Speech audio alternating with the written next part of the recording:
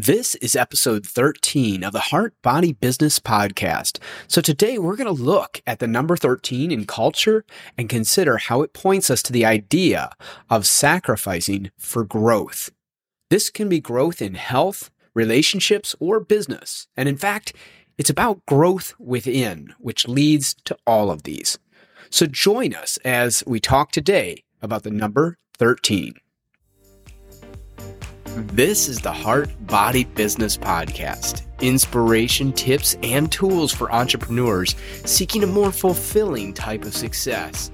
One that stems from exploring and expressing their true passion and purpose and finding healthy ways to do so. All coupled with insights and action items to get a business moving in the right direction. I'm Steve, your host, and I invite you to learn more at heartbodybusiness.com. In Western culture, we often think of 13 as an unlucky number, and this seems to date back to a number of things. Without trying to cover them all, I'll mention just a few. There are 13 lunar cycles in a year, tying us also to women's cycles, so 13 was historically tied to the feminine. In a society that came to be ruled more by the masculine and that moved to a solar calendar, we can see why 13 might have been ill-regarded. Now, it's my belief that we're entering an age of partnership and balance between masculine and feminine, but that is topic for another day. Some have considered Judas Iscariot to be unlucky number 13 at the Last Supper, as he later betrayed Jesus. But we'll come back to that one in a moment. And famously, King Philip IV ordered the arrest of the Knights Templar on Friday the 13th, 1307. Some have said that superstitions around 13, and specifically Friday the 13th, date back to this. But there's so much more to 13. In number theory, it is known as both a happy number and a lucky number. It is part of the Fibonacci sequence, seen as a pattern around which at least some of life in the universe seems to emerge. And then we have its role in various spiritual traditions. Aztec mythology had 13 heavens, as does Buddhism, which sees the 13th heaven as a pure land without desire. In Judaism, children become part of the adult community at 13.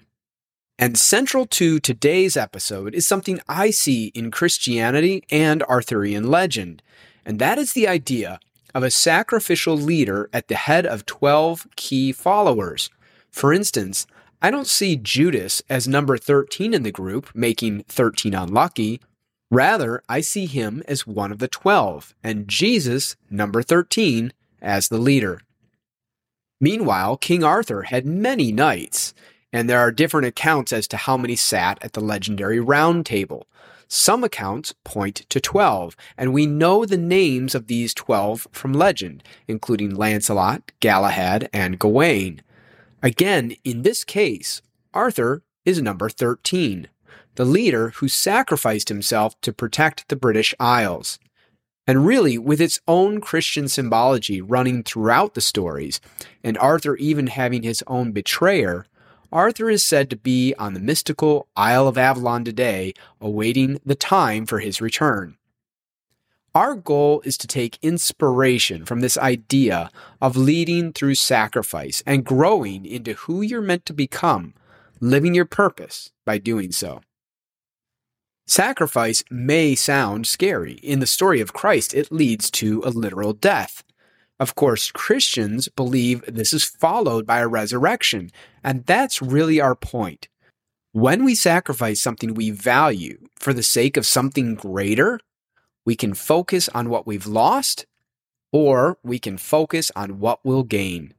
This is a massive shift in mindset that makes all the difference. Literally, the difference between whether you are willing to move into your purpose or not.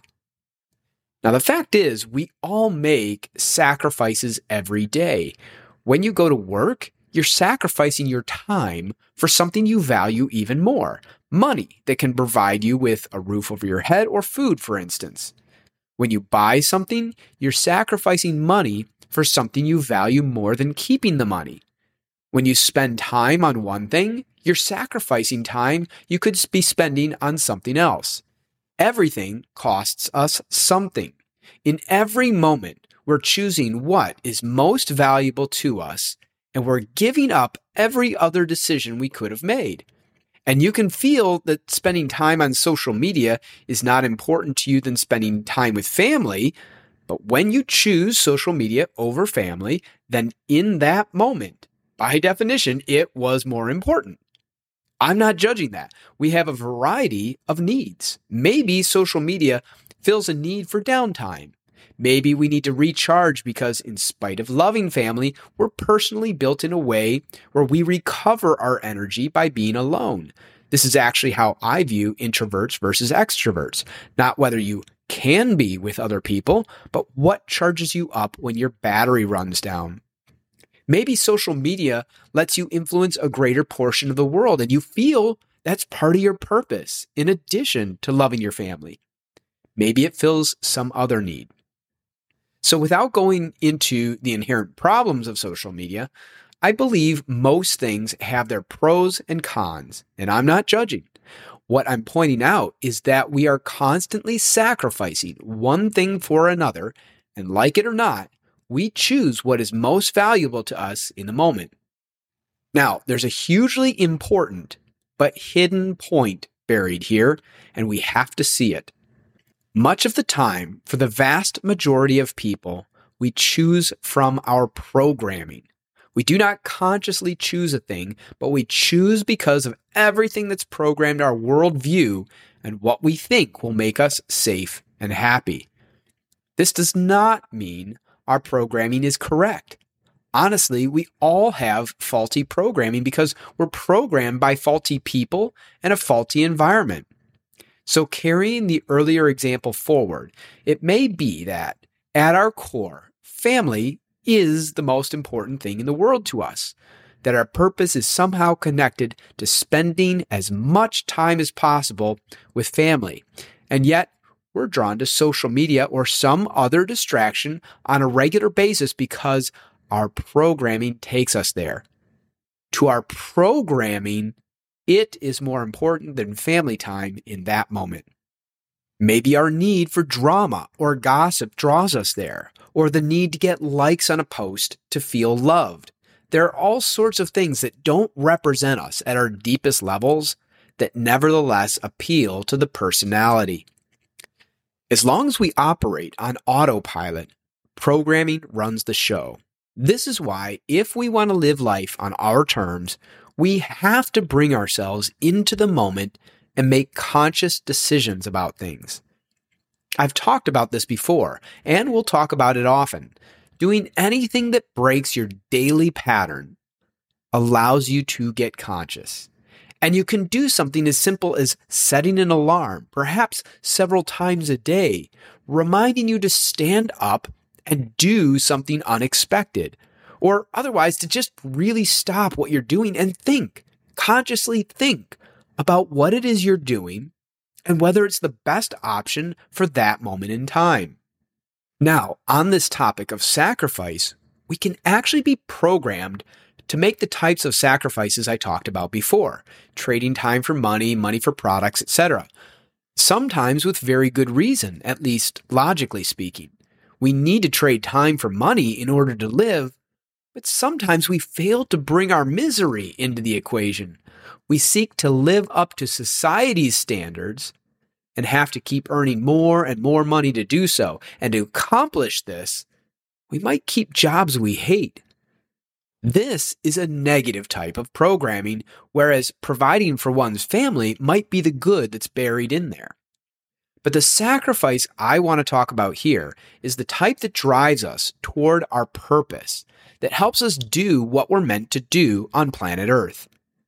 A little humorously and a little seriously, I like playing with the idea that we all actually made substantial sacrifices to be here on Earth.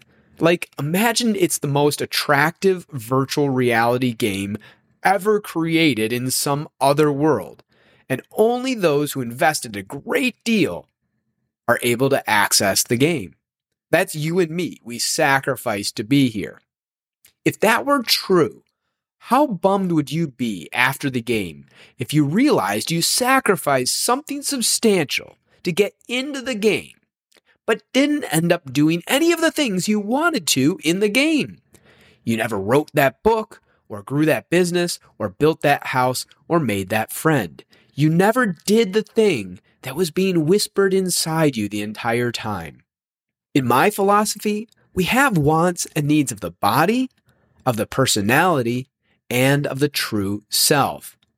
The body's needs and desires might be the strongest. It's the vehicle that keeps us here. So, survival and procreation are pretty strong pulls. The personality needs and desires are also super strong. They make us feel loved and initially make us feel happy when they're met.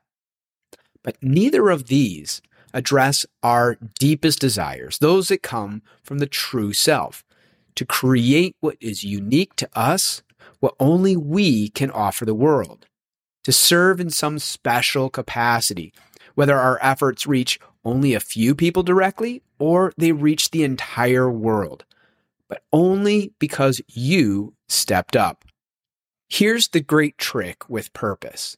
To achieve it, the body and personality have to be servants of purpose. We often have to set aside the short-term attraction they hold over us to achieve the eternal pleasure of expressing our true self. In other words, we have to sacrifice the body and personality. Although laying one's life down for the world is one form of this, for most of us, we're not talking about this level of sacrifice, but we are talking about giving up one thing for something better. Some of the body's wants and personality's wants align with our deeper purpose. We needn't give those up. But those that don't align, we need to see them for what they are, and we need to move ourselves away from them.